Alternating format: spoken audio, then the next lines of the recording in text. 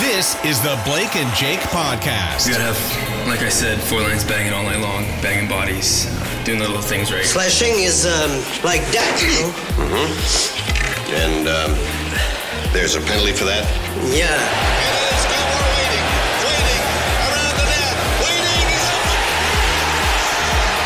Gilmore! Solo job! And he's won it! Great moments. Here's Lemieux. Inner penalty coming up. Look at Lemieux! Oh my heavens! What a goal! What a goal! Are born Lemieux! Oh baby! from great. Recorded at the studios of Ryerson University, Blake has the on-ice experience. Jake is the longtime hockey writer and podcaster. Together, it's a hardcore hockey podcast with insights from media, players, and fans. You do that, you go to the box, 2 minutes by yourself, and you feel shame, and then you get free. Now, here's your hosts, Let's go! Blake and Jake. There's been a big fuss made about the Vegas Golden Knights off to the Stanley Cup Final, equal amount for the Washington Capitals. But the biggest story from us is my boy Blake Norman is heading to Game 1 of the Cup Finals, driving down to Vegas with his dad. Blake, you must be pretty freaking pumped up. Vegas, baby, let's go. Gotta Game get a- 1, I'm pumped. Gotta get a McLovin ID. I know, I need to, if anyone has any hookups for a fake ID on very short notice, let me know. But if not, I got resources with me, aka my dad. Daddy can buy the beers. Welcome back to episode, what episode is this, Blake? 29? 29. 20? Marc-Andre Fleury. This is episode Marc-Andre Fleury, and I mean, we'll be talking about him a lot, so fitting that the Flowers number is there. But anyways, the big topic, of course, is the Stanley Cup Finals, which is between the Vegas Golden Knights and Washington Capitals. In terms of storylines, Blake, I guess you could argue this is the most optimal in terms of what people would want, no? Yeah, no, you have the team out of nowhere, the expansion team that was 500 to 1 odds at the start of the season. And then you got the team that everyone says, oh, it's their year, but they never make it because they always choke. So there's a ton of storylines in this final, and I think we're just going to get more as the series goes on, and it hasn't even started. So all these storylines, and then Game 1, I bet bunch of new storylines. I bet these teams are going to be going at each other from the get-go. It's going to be heated, it's going to be gritty, it's going to be tough, it's going to be entertaining. Before we get tuned to the series, I almost skipped over this. So Blake's going to the Game 1, obviously, which is pretty awesome. You're going to have a great time. And we were thinking that Blake's got to wear a t-shirt or some kind of shirt to kind of troll Vegas, or not Vegas, but the teams that screwed up. So my idea was for Blake to wear a shirt, like a Vegas shirt saying "Thank you, Talon," and then you could find some kind of creative way to put Smith and Marshall. What was your idea again? What did you want to do? So mine was going to be obviously the Vegas Golden Knights logo on the front. Then on the back, the nameplate would just say "Thank you," and then it would be, instead of a number, it'd be like Talon, semicolon, Marchessault, Riley Smith, Jarmo Kekalainen, first round pick, William Karlsson, Jim Rutherford, Marc-Andre Fleury, second round pick. And then the GM for, I'm blanking on his name right now, for the Minnesota Wild. Thank you for former one. Paula and Tuck. Yeah. Chuck Fletcher. So I mean, I don't really know who's like the easiest target in this case. Would it be Dale Talon?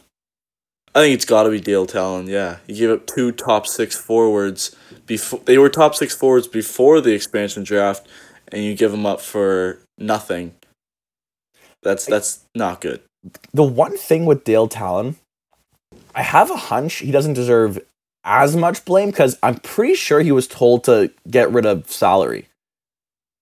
Yeah, that is true. I think that's the main reason why It happened. Riley Smith was given up, because he had so many years at $5 million. But still, that's a poor decision. The Smith one, not okay. The Marshall one, bonehead move, but especially at the value they had him at, come on. But my issue in terms of Florida with Riley Smith is it's not as big because he did regress the year before, and it kind of, on the surface, let's be honest, no one expected Riley Smith to be this good this year. We have to give him that credit. No one did, but he was given the opportunity to be a number one center, and he's sure as hell been a number one center. Wing. He's played wing and center between him and Carlson, but yeah, Carlson towards the end has played the majority of the time at center, but first line forward, you know. So let's get into the Golden Misfits while we're at it. So, you know, they're off to the Stanley Cup Finals in their first year of existence, which is just bonkers. You know, markets have waited years and years, and this team is now right in the Stanley Cup Finals, which is freaking huge for the market itself in Vegas. You know, it's funny because when Vegas came into the league, I myself was saying, like, you know, they're going to try to put a competitive product because they need to attract a market. They need, especially with the NFL coming in 2020, you need to have some sort of base set up. And oh my gosh, have they ever. So let's be honest with that. But the Vegas Golden Knights have made history. They're in the Stanley Cup Finals, and they've done it in convincing fashion. They swept the Kings 4-0, and you know that's against Quick, who was playing some great hockey as well. That's against a brick wall. They really edged out hard, you know, playoff series games early on to this. I mean, it's a huge testament for that. The Sharks, they took it in 6 games, and we'll talk about Winnipeg in 5. Blake, what of those 3 series was the most convincing? Do you believe it was Winnipeg? Oh, it's got to be Winnipeg for me. Like, the sweep of the Kings was very impressive because they kind of had to play towards the Kings style a little more. But I think the dismantling of the Winnipeg Jets was the most impressive because they won 4 straight in the conference final against the Winnipeg Jets, like one of the highest scoring teams in the NHL, one of the top, arguably the second best team in the NHL going into the playoffs. And they just, after that first period in game 1, Vegas just took command of that series. Like it was something to watch. It's crazy because the Jets have, let's be honest, the Jets probably the most offensive firepower in the league. And you look, and I myself, like, let's be honest, I picked, you know, the Jets to win. A lot of people did. But I myself thought that the star power on the Jets would be a problem for Vegas. And it turned out to be the absolute opposite. And that's why I think heading into Washington, obviously Ovechkin's a different breed, don't get me wrong, but what they proved against a team like the Jets was a huge statement. Like, big time. Especially, you know, with their defensemen, and we'll get into the matchups soon, but just on Vegas and this run, Blake, is this one of the most exciting teams you've seen? Take away their story. Like, I mean, the story behind Vegas can kind of create an illusion of them as a hockey team. So take away that part. Do you think they're one of the most exciting teams you've seen in the last 5 years? Oh, to watch? They're incredibly entertaining. They remind me of those 2012 Kings because, you know, although the Kings were an 8 seed that year and Vegas is a 1 seed, the Kings came into that playoff run as complete outliers and had no hope from the outside world. And you're seeing with these two teams a goaltender leading the way, along with a committed and driven roster, and they're behind this amazing coach in Gerard Gallant. Gerard Gallant has kept this team to their game plan since puck drop of game 1 in round 1, and it's been crazy to watch. Fleury's playing the best hockey of his career, 12-3 record, .947 save percentage, and a 1.68 goals against average. Undoubtedly the Conn Smythe favorite for them. I think that it's definitely, I mean, a case is to be made. You know, okay, if they didn't have Fleury, they wouldn't be in the playoffs, right? Oh yeah, well, you could say that about any team in the playoffs if they didn't have their starting goalie. Right, but some teams could. Okay, that's true, but some teams could find a way to squeeze. I don't know if Vegas has any shot without Fleury.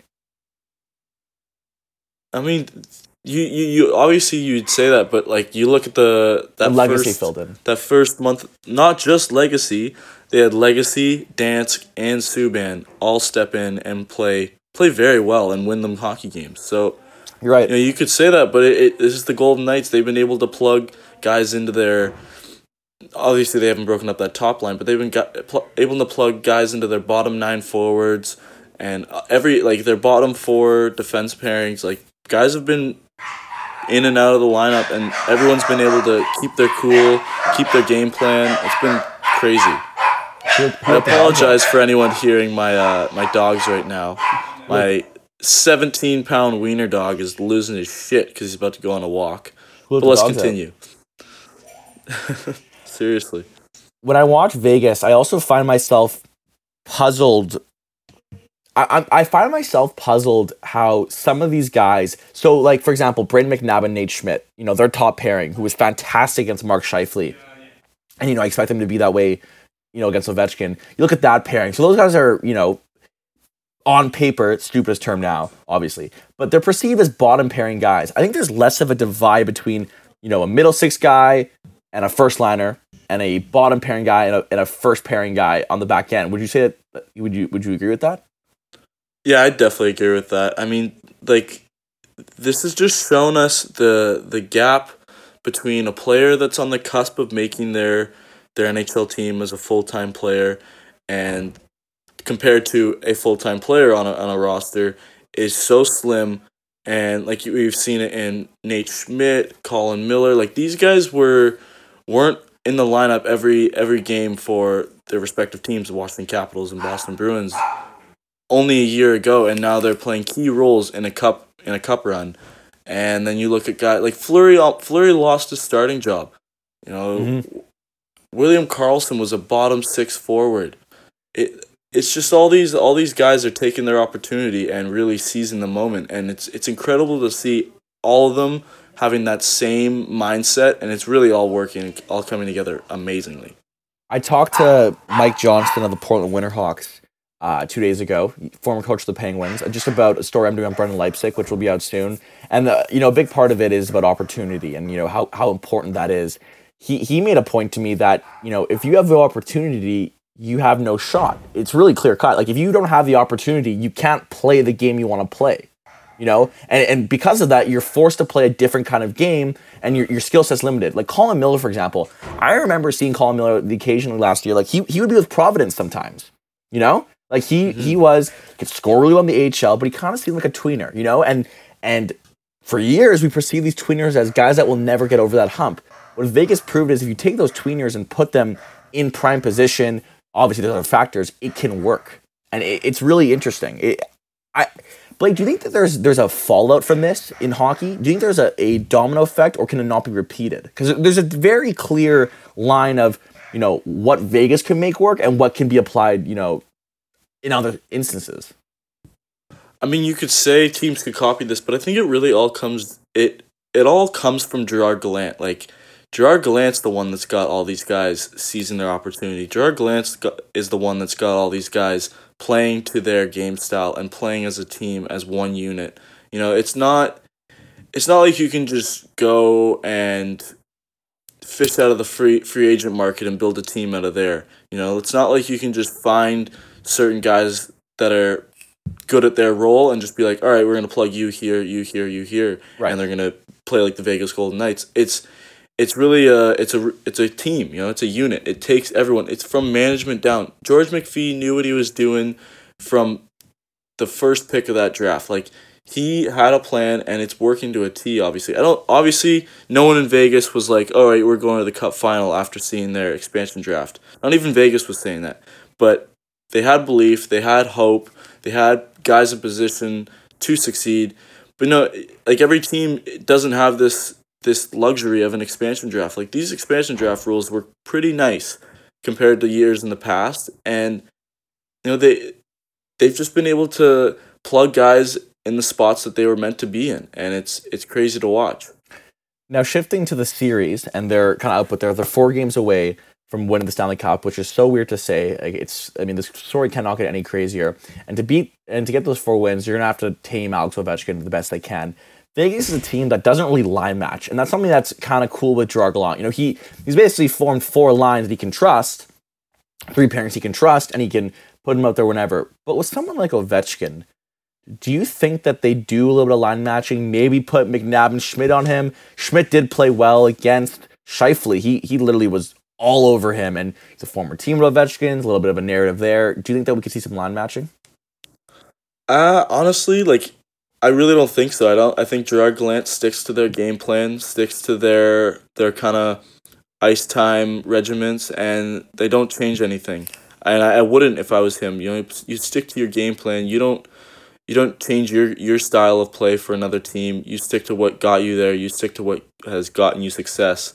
And no, I definitely don't think they line match. I mean, maybe a little bit, but nothing crazy like we've ever seen in the past where teams will glue a certain D pairing to a team's top line. But wouldn't you argue, the one argument to that is like, you need to have a plan for Ovechkin. He's a different, you watched him through the series and through the games, and he's on that one, like the conference finals, all his goals were one-timers. Every single goal. And one of them was an odd man rush, but save for that one, I believe all of them were from his sweet spot. You don't combat that back with, a guy paying an extra attention to him, or no? No, because I think if you have one guy or one position that is consistently paying attention to him, then I think it takes away from your defensive zone game plan. And that's why I don't think Vegas will do that, because that's not really how you beat this Washington Capitals team. If you're Vegas, you gotta stick to your speed, hard hitting, forechecking game, and I think Vegas has the perfect kind of style to shut down Ovechkin as a team, because they're always in your face. They don't give you a lot of time and space, whether it's in the neutral zone or the offensive zone. So I think that's really just how you have to play Ovechkin in the series. You just got to stay tight checking. Whenever he gets the puck, you got to have someone within a stick length away from him or be right on him, because that's how you're going to shut him down. And Ovechkin isn't the kind of guy that has the amazing agility and ability to weave through guys with his skating. He does it with power. So if you have someone who is already on him and already on his stick, then that's how you shut him down. That's how I look at it. Yeah, no, I can definitely see that. So let's shift over to Washington. And with Washington, they had a absolutely monstrous and a big statement games in Game 6 and 7, where they shut up the Lightning, who save for the Jets, are probably again up there with the best offensive teams in the league. They are just rolling. They're a different group. They're not just about Ovechkin. Holtby's regained his form. Kuznetsov filled in for Backstrom well. Carlson is doing his thing. And what's interesting, and we talked about this last episode, is their supporting cast. So, Oshie, Eller, Wilson. Wilson's got 11 points in 16 games. Obviously, with Tom Wilson, we don't get to talk about his scoring too much because he's being an idiot, but he's producing quite well. Burakovsky, last game, finally scored 2 goals. Their team defense has really tightened up since the regular season. Everyone is buying in from not just Ovechkin. And that's what makes the Capitals really scary. No, yeah, the Capitals, they never looked, even during that Tampa Bay series when they lost those 3 straight games, and 2 of which at home, games 3, 4, and 5, they've never really looked like they were off their game. To me, it was just Vasilevsky that was the difference. He really dominated those games and stood on his head and got Tampa Bay back into the series. Tampa Bay still wasn't scoring at 5-on-5 very well, even during the midst of their mini winning streak in the series. But it's the Capitals' ability to fight this doubt of everyone and just kind of stick, buried. Again, I go back to coaching. These coaches have got these group of players and group of men to really stay focused and driven on a certain mentality. And the Caps look like a championship mentality team. You can't after losing 3 straight games in a playoff series and still being able to finish that series off with dominant performances. That says something about your group. That says something about your coaching staff. And it just says something about your team altogether, and that you can fight through adversity. Like this Capitals team has been doing it all playoffs. And Ovechkin himself has really elevated his play. This is people say a lot, Ovechkin's playing like he's 18 again. Well, no, because when he was 18, he wasn't, back checking. He wasn't, hitting as hard. He wasn't really at the compete level. He's playing like his new stuff. It's kind of like, the way Ovechkin's playing is kind of like what LeBron is doing, LeBron is at 30-some years old, is still dominant, and he's still getting better. That's what we see with Ovechkin. And to be quite honest, his shot has to be the most dangerous, like the most lethal in the league over Laine, any of those guys, because whenever he's got a little bit of time and space, it's almost surely a goal. It's Money, when the Caps need one goal, they're down, they got a 6-on-5. Who's the puck going to? It's going to Ovi, and it's probably going in the back of the net. And that's dangerous. And it's crazy. What would a cup win mean for his legacy? And I say that obviously huge, but it would probably silence a lot of critics.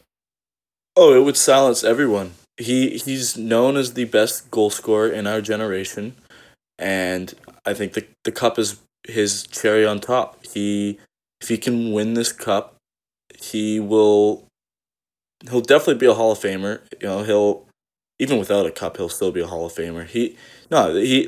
This will be the cherry on top, and you know he'll play the rest of his career with ease, knowing he's won this Stanley Cup because it's been in his ear ever since Sid won his first one in 2009. Like those two guys have always been compared to each other. Sid's obviously had his success, and if Ovi wins this, he'll be the happiest man in the world. Like, did you see him with the Prince of Wales trophy? He took it home with him.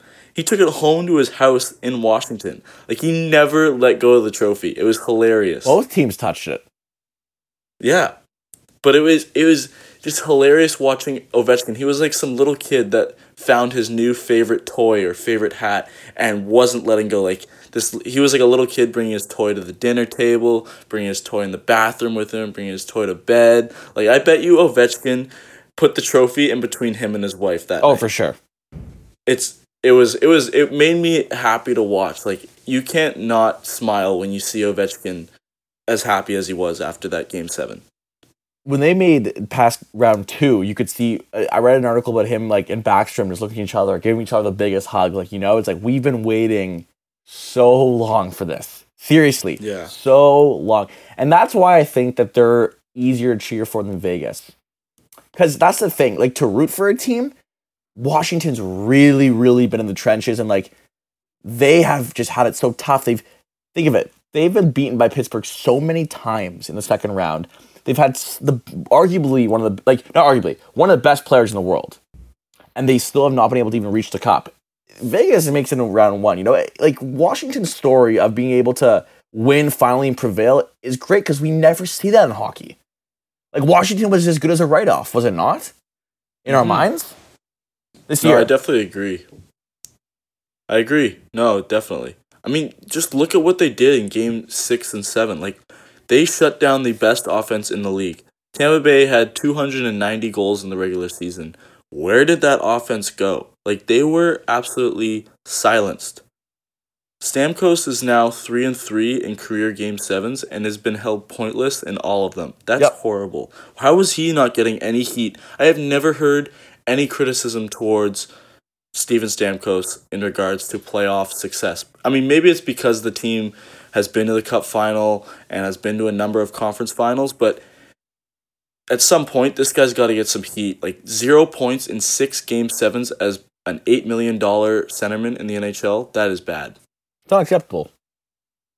No, Like, you can't win that way. No, you can't. And the thing is, it's funny you say that. Okay, so there's no criticism on Stamkos, but then today, Toronto Star in the most...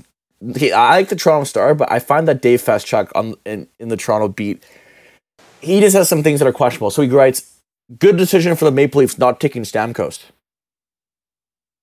What? Come on, buddy. You would not know, if Stamkos would be this bad on the Leafs. You would not know. It's such a weak connection. Like, come on. I think that's just the writer looking for reads. It's stupid. Like, why does it have to do with the Leafs? It's because it's the Toronto Sun and it's a headline. Toronto Star, but Toronto Star. Like, that's so stupid. I think it's stupid. So let's match the two teams together here. You talked about Washington's defense and how well they shut out Tampa in their last 2 games. That's a massive statement game. That's got to be worrisome for Vegas' attack. No. Yeah, no, it's definitely got to be. Like, again, Washington doesn't line match as much as other teams do in the past. So it's going to be an interesting series. It's really going to be 2 teams. Hopefully it's going to be 2 teams playing their game and sticking to their game style. I mean, it could get into a very heated coaching battle with all the line matches and whatnot, but I don't know. The Capitals have shown the ability to shut teams' offensive power down. Like, in that Pittsburgh series, obviously we don't know the injuries, but the Capitals shut down Phil Kessel and Evgeny Malkin, two elite scorers. Obviously Crosby had a success, but the Capitals were able to shut down those two elite players. They were able to shut down Kucherov and Stamkos, arguably the best 1-2 punch on a line in the NHL this season. And then, now you're coming into Vegas. You got to shut down that top line. I think they definitely can do it because, again, we've also seen Washington have this ability that whenever they have a lead in the third period, and Vegas is very good at protecting a lead in the third period as well. I believe they're like 9-0 or something going into the third period with a lead. But the Washington Capitals have this kind of where I've been hearing it on the broadcast. They call it a picket fence, and that's where they have 4 guys literally lined up along the blue line when the other team's trying to break out of their zone and get into the offensive zone. And Washington will send their 1-4 checker, and he's not even super aggressive. He's very passive. He just kind of angles them to the outside, and they got this picket fence defense that lines up across the blue line and makes it extremely hard to A, get into the offensive zone, and then B, set anything up with any consistency. And I think that's really, and that's obviously, again, big ups to Barry Trotz, but this team has been committed to shutting teams' offensive games down, and that's how they've been closing out these big games. Could definitely be a low scoring. I mean, as much firepower as there could definitely be a low scoring series. Yeah, I think it won't be like insanely high scoring, but it will still have some real highlight reel goals, I believe, because you got the flash in Kuznetsov, Ovechkin, Oshie, Backstrom, and then you also got the flash of James Neal. He's been scoring those big goals in big ways. That top line, Carlson Smith, Marchessault. That breakaway goal that Marchessault scored in the first minute against the Jets, I believe it was Game 4. Like 45 that seconds was disgusting. It was great. Yeah. It's funny, you just mentioned... sorry, who did you just mention? Oh, yeah, sorry. It's interesting with Vegas how, they have Neal in a supporting role now. So, Neal scored 25 goals for them, and when he came aboard, it's like you kind of have that thinking, like, okay, James Neal can't be your star player, right? And it turned out he was just a great supporting role for them. Like he was really good, but like because Smith, Marchessault, and Carlson are who they were, you have Neal in your second line, and he provides you a great sense of depth. Like that's the thing that people forget about. Like you're getting 25 goals from Neal, not on your top line. He's a big guy on the power play. He was in the Stanley Cup Finals last year. That's a guy that's pretty valuable here to have. Yeah, he definitely is. Like Vegas has great depth. Let's get into that bottom 6. That fourth line is amazing to watch. They eat up so much offensive zone time. Do you have it in front of you? I do not. But what was the debate that we were having the other day?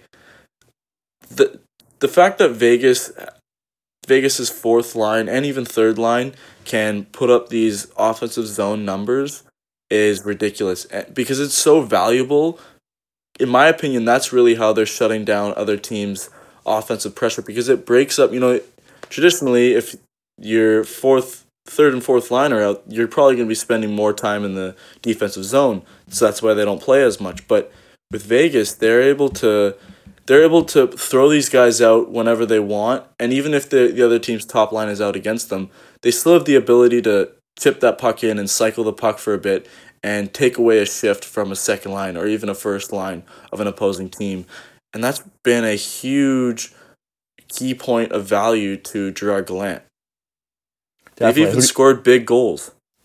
Who do you got in the series, Blake? I think I don't know. This one's a really hard one. Obviously, I want to say it goes to 7, but I'm going to take Washington in 6. I'm going to go Washington in 7. Betting against the Golden Knights. Why do we do this? I don't know. To me, it's just the Capitals have this inner momentum with them. Like Lars Eller saved their season. They were down 2-0, Game 3 in Columbus, double overtime, and Lars Eller scores this fluke of a goal to really turn their playoff around and make that series 2-1. As we all know, they went on to win 4 straight in that series and beat the Blue Jackets in 6 games. But that Lars Eller, like, that was one of the flukiest overtime goals I've ever seen. I believe he just threw it at the net and it went off 2 Columbus Blue Jackets players and then trickled into the net.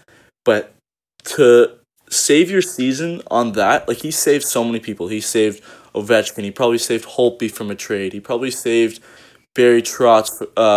Barry Trotz should get a new contract now for sure, but he definitely saved Trotz. You know, he saved all these guys, and now they're in the Stanley Cup Final. And Lars Eller's still playing a huge role, but it's the adversity that this team has had to fight through. You have that round 1 story, and then you have, and their starting goalie didn't even start. Obviously, we know that.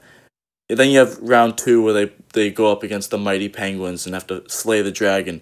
And then you go up against the best offense in the league, lose 3 straight in the midst of that series, and still come back to win that series with back-to-back shutouts. And now you're in the Stanley Cup Final with Alexander Ovechkin. You know, this team has been through the adversity. They have the veterans, they have the young guys, they have the energy, they have the coach. I think they're built for this Stanley Cup. We're making a mistake right now. Betting against Vegas. We've done this. I don't know. Like, should I change it?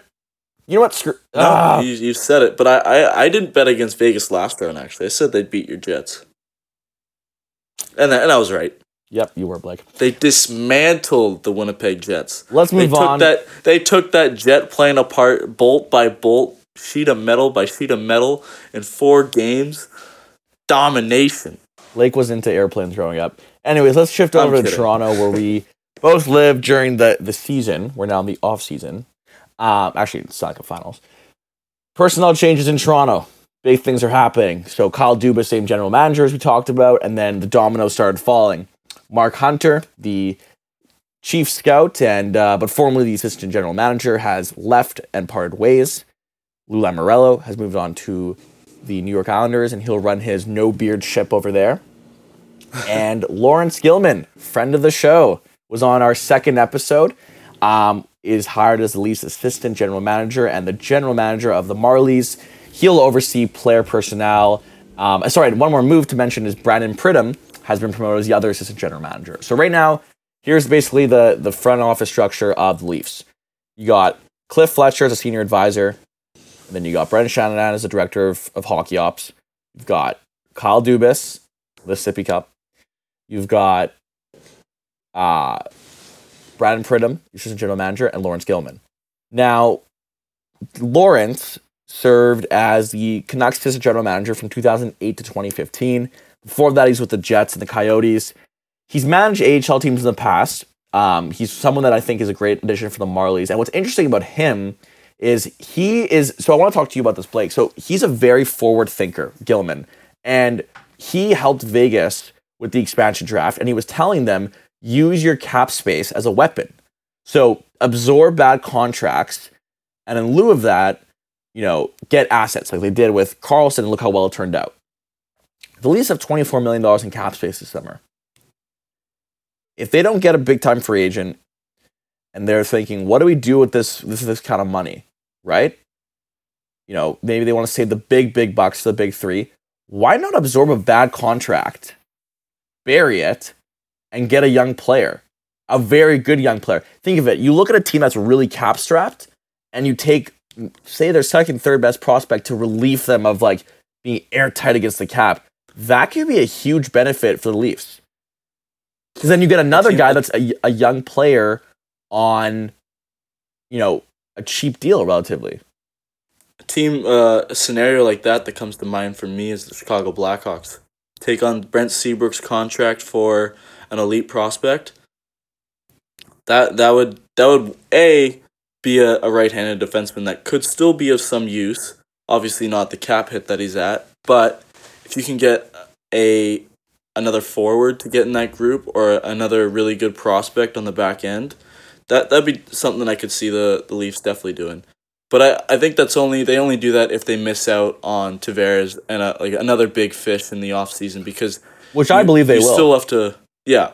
They're obviously going to make a push for one of the big guys this offseason, but that is an interesting scenario that the Leafs could do, but they also have to improve their team this year because they're not one of the teams that are going to sit back. They know they can win now, so I think it's got to be a deal that can still improve their team going forward next year. Yes, but you can just find, like, I think they're going to go out for a guy like Paul Stastny, for example.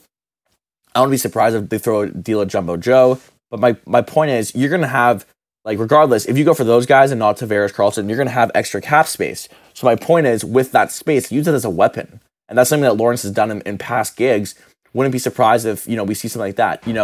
Here's an example. The Winnipeg Jets. Dmitry Kulikov's contract is god-awful. It's going to hurt the Jet. It's not terrible. He's still a serviceable defenseman, but, it's about 4.3, I believe, for the next 3 years. And the Jets are really cap-strapped. You throw in Kulikov, and Ian Tulloch of The Athletic brought up a proposition of, like, Kulikov and Jack Roslovic. Think of it from, you want to do that? No. Well, who are you giving up? What do you mean? For those two guys. Kulikov and Roslovic. For, that's true. If I were to do that, I would say Kulikov and who'd they draft in the first round? Don't say Vesalainen because they're not trading him. Why do I think they drafted Cale Foote? They did not. They did not. They would need a defense. These are all very hypothetical deals. I think it's a very interesting idea. But no, I think Gilman's going to add some great leadership to this to Dubas. Not leadership in a sense, but kind of some more experience and guidance. Like, he turned down the commissioner job for the ECHL before taking this job, which is pretty interesting. And in the past, he's really helped Vancouver with their drafting.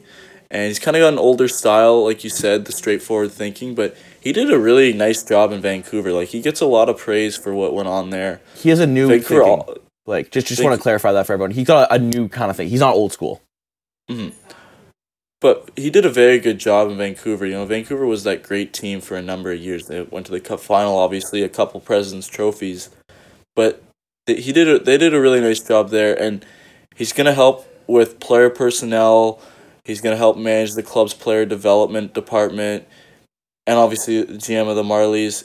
So I think with him and Dubas obviously needed some more people around him, and I think this is a great fit. I think that an interesting thing too is, so Gilman was like the capologist in Vancouver, and he was the other managing the cap. He won't be here because that's Brandon Pridham's job. But it's interesting because what Gilman did in Vancouver was he was able to keep that core together for a while and convince players to take less money and, stay in the fold and tell them what they're winning. Toronto's going to be in that situation pretty soon. They're almost even close to that. In 2 years, they could be in a cap crunch trying to get guys to stay and stuff. Gilman's a great piece to add there because he's been there. He has been through that experience, and to have that guy there with Dubas is huge because you need guys that have been through this in various instances to put with Dubas. You got to surround him with smart people. No, and then I think Brandon Pridham's also a really good promotion because, in the past he's had a key role in salary cap analyst. That obviously helps. He's had a key role in he started his 15-year career as a coordinator in central scouting. So he brings a great background to the cap management along with a solid scouting background. Because I'm pretty worried with Dale Hunter gone. Mark Hunter. I always get those two fucking mixed up. Mark Hunter, he was their draft guru. Like, who becomes that? Who takes that role now? Because that was such a key factor. He made a lot of great picks, and that's kind of where my doubt and worry comes from with these two guys leaving and then these new guys coming in. That would be my only one concern. What would your concern be? In what sense? Well, with Lou and Hunter leaving, and it's kind of it's a new vibe around this organization. It's a new way of thinking, new faces, new personalities in the media. Yeah, it's going to be different. What's your kind of prediction or concern? I think that Lou's time was up, and that's fine. And I think Dubas should be GM. I think the Hunter one's interesting because I think that with Mark Hunter, you had a proven guy that like he has one really good skill to him in hockey, and that's finding talent. When you lose that, there's no way around it. Like, listen, I still think they made the right decision in picking Dubas, but when you lose that, that is really tough. Because there's no guarantee you can get that back in other ways. But I will say, let's be real. There's a scouting staff there. There's more people than just Hunter. I really don't think that they take that big of a hit. Dubas has always been involved big time in any draft he's at the helm of. He's a guy that knows talent as well. I think that with this stage of the Leafs, it's not as big of a concern that you're losing Hunter because you got good value out of him. You know, you got Mitch Marner over Hannafin. You really got Hunter to push for Marner. You know, you could say the same for Nylander. Who knows? But now it's about this core. They have their core established. It's about the extra pieces. So, you know, to be quite frank, it's more about the diamonds in the rough for them. And, you know, not to say that's easy, but I just think that, you know, without Mark Hunter there, I don't think they'll be, you know, killed, but they'll definitely miss him. Like he's great at what he does, and that's a huge hit. But I will say again, I will reiterate this: Dubas is very involved. He's always involved. Yeah, I remember seeing him the Sioux, and he was always on top of the Bantam kids. He's a rink rat, and I hate the fact there's an analytics term on him. The guy's like an intelligent guy that uses analytics. So does Lawrence Gilman. So does Brandon Pridham. So does so many other GMs in the league. It's not freaking Moneyball every time. Just that a guy uses one of the tools. It's not the only basis of his decision making. You know, I think Dubas will be great. I think it's completely. I don't mean this like to overstate this. I think that this is a new era, and in just the way things are run, like big time. No, yeah, this is with Lou and Hunter gone. This gives Dubas a huge opportunity from the get go to really take over this team, make it his, make the culture his. And it's a big opportunity for him. He can really seize the moment, and I think he will. He's obvious, like you said, he's a really smart guy. But one kind of concern, another concern I have from this, with Lou Lamoriello taking over hockey ops or president of hockey ops for the New York Islanders. What does this mean for John Tavares? Because we know they met. I don't know. Do you think it's like? I mean, if you're John Tavares, this kind of decision though, it doesn't hinge on like. Lou definitely increases the Islanders' odds, don't get me wrong. But if you're John Tavares, like, you're not going to stay just for Lou, right? I mean, you're not going to stay for like a guy's track record. He's a proven winner. He's got 3 cups, and he did a great. His stint with the Leafs was really good for what it was. I mean, in the way he did it, it was diligent. He created a culture, an atmosphere. He essentially trained Dubas. You know, that's one way you can look at it. You know, he was there as the godfather. I don't know, though, if that puts that much of an impact in a decision for Tavares that sets him for the rest of his career. That's just me, though. Yeah, because also, it like, Lou's 75, so if John Tavares signs an 8-year contract, if Lou stayed for that whole contract, that would make Lou... 83. 83. That's an old man. Like, he's got to leave hockey at some point, and it's got to be within the next 5 years, like 5 at the most. I think. So, what's his deal, Blake? Like, did they announce it or no? They did not. I don't think they announced it. But, you know, for John Tavares, yes, this is a bonus, like a good guy to bring in, but it can't make or break your decision. Like, yeah, if I'm John Tavares, I'm still going to July 1st. As a free agent, you know, you got to hear all the options. You're going to get money thrown at you. You got to weigh out all your options. You know, a lot of teams are going to be offering him a contract, not just the teams that we think of. Like, teams are going to make a move to try and make a run at him. So he's going to have a lot of options. You cannot base Lou Lamoriello being hired to make your decision. So that's really all I have to say for it. But Lou is an intimidating guy, and he's a good negotiator. So I still have that kind of seed of doubt in my mind that he might decide to sign there and might get convinced to re-sign there with Lou at the helm now. Let's shift over to more matters in the free agency market. And the recent signing that's been announced is Evander Kane signing a 7-year deal for $7 million. Initial thoughts, a lot of people are like, oh, he found a home, you know, good for him. My initial thought is, holy crap, that's a lot of money. That's a lot of term. Guy is getting paid. What do you think about the deal? I want to know what you think first. I don't like it. It's not.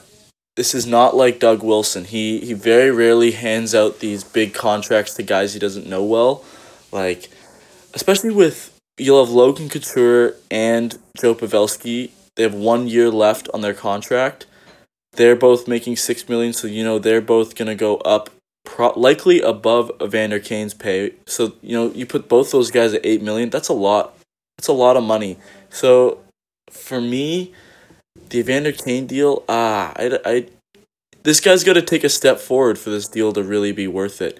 He's got to take a step forward on and off the ice. He can't be a distraction at all. He's got to be a good guy in the community, and he's also got to bring his point totals up. But obviously he'll have the chance to. He'll be on that top line with Joe Pavelski, but he's got to bring it up.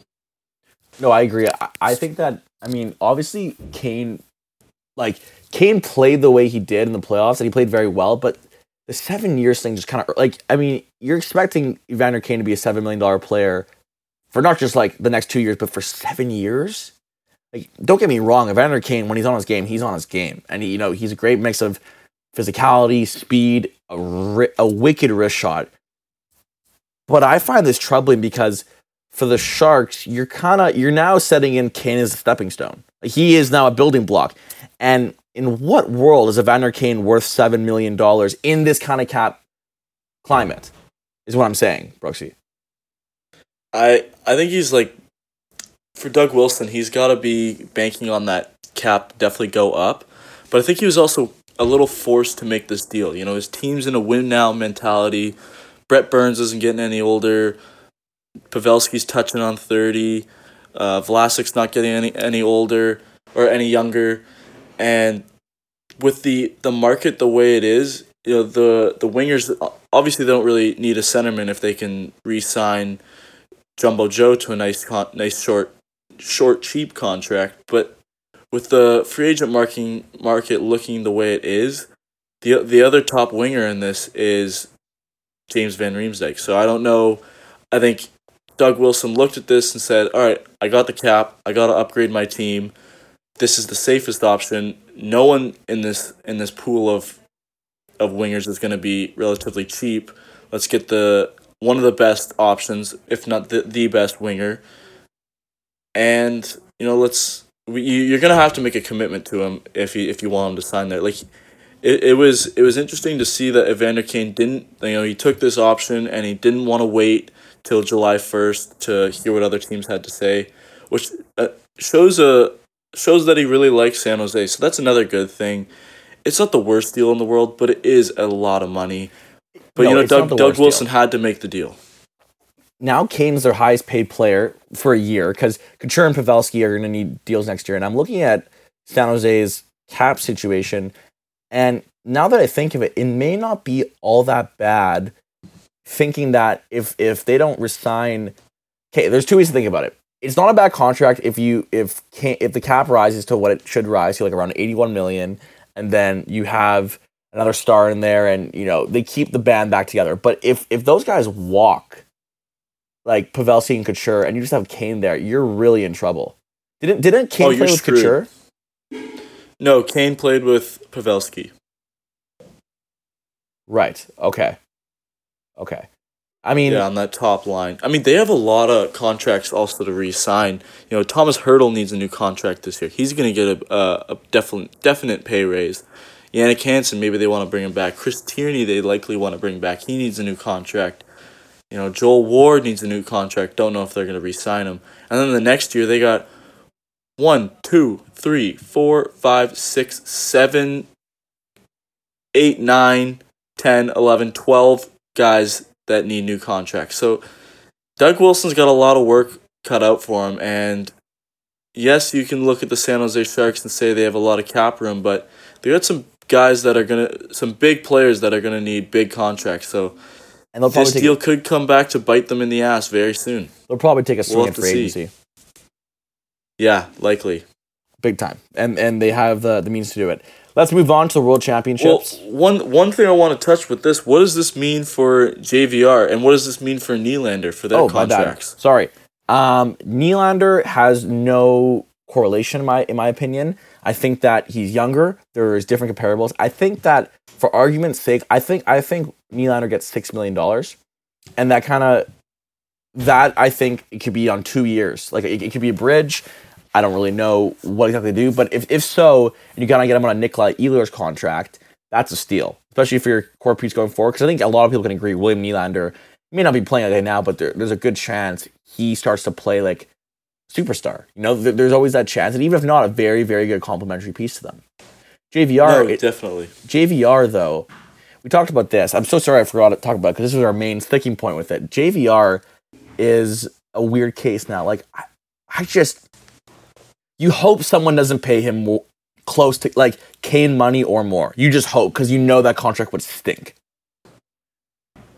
The back half, hypothetically say JVR got 7 for 7 from a team, that back half of that contract, I can't imagine it's going to look good at all because JVR is the kind of player that will slow down. That bigger body, not the fastest skater.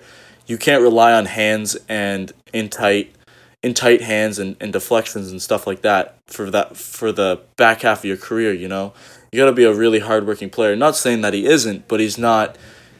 He doesn't get in there into the hard spots of the ice as much as he should if he was to get paid as a $7 million player. But you know someone's going to... I have no doubt in my mind that someone's going to give him that contract because... 7? Because no. It's going to come down... I think it's going to come down to a bidding war. Teams are going to need that goal scoring on the wings, and it's going to come down to 2 or 3, maybe 4 teams bidding for him, and you know someone throws 7 for 7 at him. You know, he's taking that, and as he should. Like JVR is a guy where it's like he's a great like rental. Like this past year, you know, like you plug him in your middle six. He's on your first unit power play. He scores goals. He does really simple plays, and they work. But he can't play defense, and you kind of shelter him, right? 7 years of that, and you're $7 million. You can't bury that. Like you can't hide that. Like that would start to suck pretty quickly. In my opinion. Yeah, that JVR, you know, he doesn't play that much. You know, he plays around 14 minutes a night. Yeah, exactly. He's not a first-line winger, and to be paid $7 million, that's being paid like a first-line winger. So I don't know. Whoever signs him, I feel bad for. Let's just be safe in saying, like, there's no way JVR is a Leaf next year. Literally, no way. Oh, no way. Like, gonzo. Yeah. I've been saying that. I said that from the trade deadline. You know, they could have traded him, and it would have been a good idea. Like, they were one game away from advancing to the second round. Why would you... I don't understand why you would have traded him.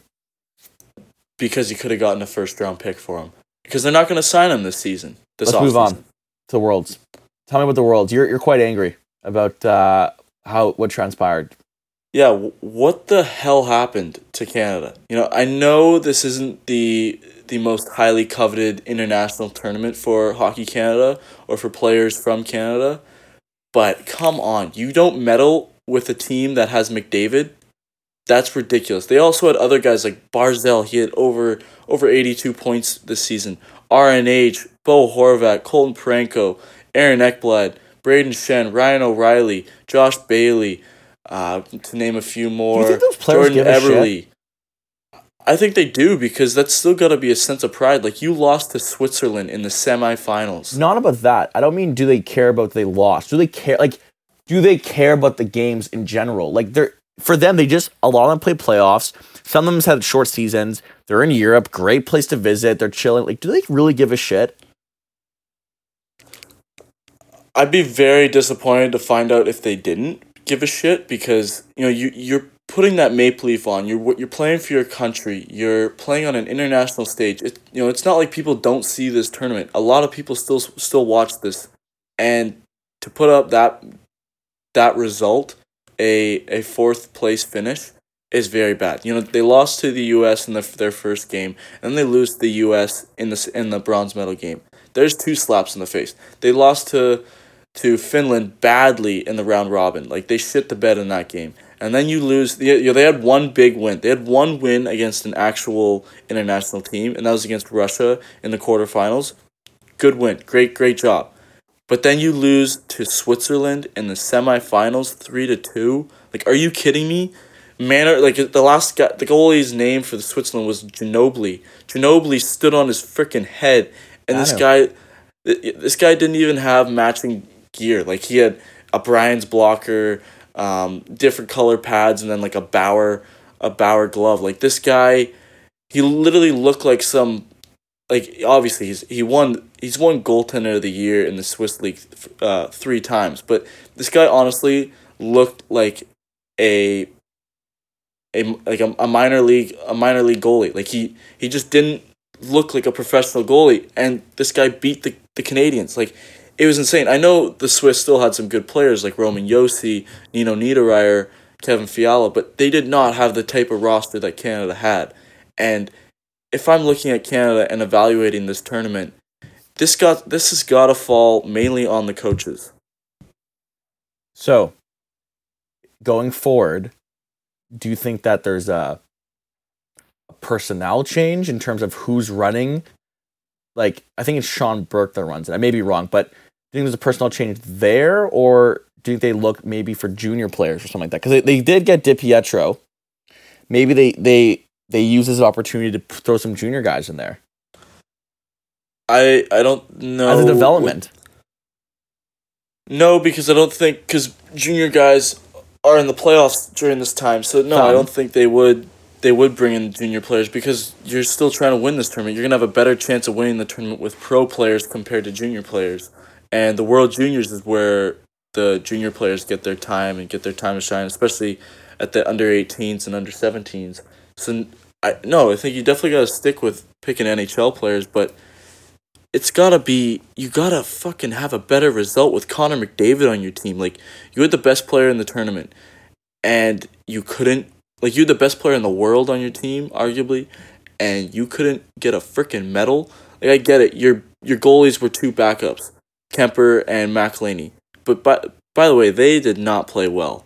But to not get a medal with Connor McDavid on your team, that's ridiculous.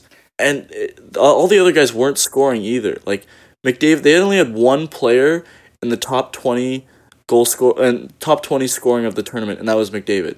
No one else was in the top 20. Now, we got to wrap things up pretty soon, so I'm going to get you to talk about another tournament, the Memorial Cup.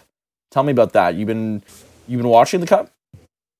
Oh yeah, I've been watching. I get it here on NHL Network. It's been very entertaining. I like watching really good CHL hockey. It's always fun to watch. It's awesome, especially because the teams all are loaded up. Like they all make deadline deals, and they're all pretty stacked. Swift Current made an absolute blockbuster this year. Like they traded, they got Matteo Gennaro was one of them they got. It was the one that Stotts was in. And like they also traded for Stuart Skinner, the Edmonton Oilers prospect. Yep.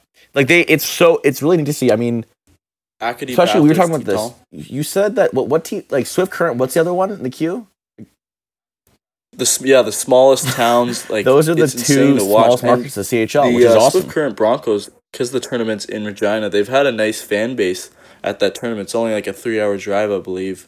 A couple of my friends actually have been at those games, so it's been cool to watch. But unfortunately, the Swift Current Broncos are eliminated, and the semifinals actually is today, the day we're recording, likely the day after you hear this, but it's between the Hamilton Bulldogs and Regina Pats. The Titans, Acadie Bathurst, are in the final, which is insane. They got a player, obviously people have heard of him, but Noah Dobson is leading the tournament in scoring. Watching this guy play, whoever picks him at the draft is going to be very lucky. I wouldn't be surprised if this guy maybe got bumped up to 5th overall in the draft, seeing a team pick him that high. Yeah, this guy, watch him play in both ends of the ice. No way. Blake, I watch every game. I think he creeps in the top 10. Mark my words. No way top 5. But no, and then you got other guys in this tournament that are already drafted, but guys like Sam Steele, Robert Thomas. These 2 guys were lower first round picks, and they're lighting it up. Robert Thomas won the playoff MVP, and Jordan Kyrou was the league MVP in the regular season and the leading scorer. these two guys are St. Louis Blues picks. These two guys are likely to be, Jordan Kyrou and Robert Thomas are likely to be on the St. Louis Blues next year. And then Sam Steele, who the Leafs actually traded away, that was the first round pick in the Frederik Andersen trade. He has been lighting it up for the host Regina Pats. This tournament is always filled with those elite scores, and it's awesome to watch. It's very entertaining hockey. A lot of turnovers. This has been a great show, Blake. I'm so jealous of you that you're going to the Cup Final Game 1. We will put on our Instagram what shirt Blake decides to wear. Surely it'll be a funny one. Thank you so much for listening. Please tweet us tweets at #BlakeandJakeScrum. We love to answer those at the end of the show, and we'll be sure to get some for the next episode. Blake, how long is the drive to Vegas? I believe it's going to be 3 hours. Not too bad. Yeah. Road trip. All right, well, have fun, buddy. And we'll talk to you guys next week. Thank you so much for listening, and be sure to listen to us on SoundCloud, iTunes, and where you get your podcast. And we'll see you next week. You've been listening to the Blake and Jake podcast. For updated info, follow them on Twitter @BlakeandJakePod.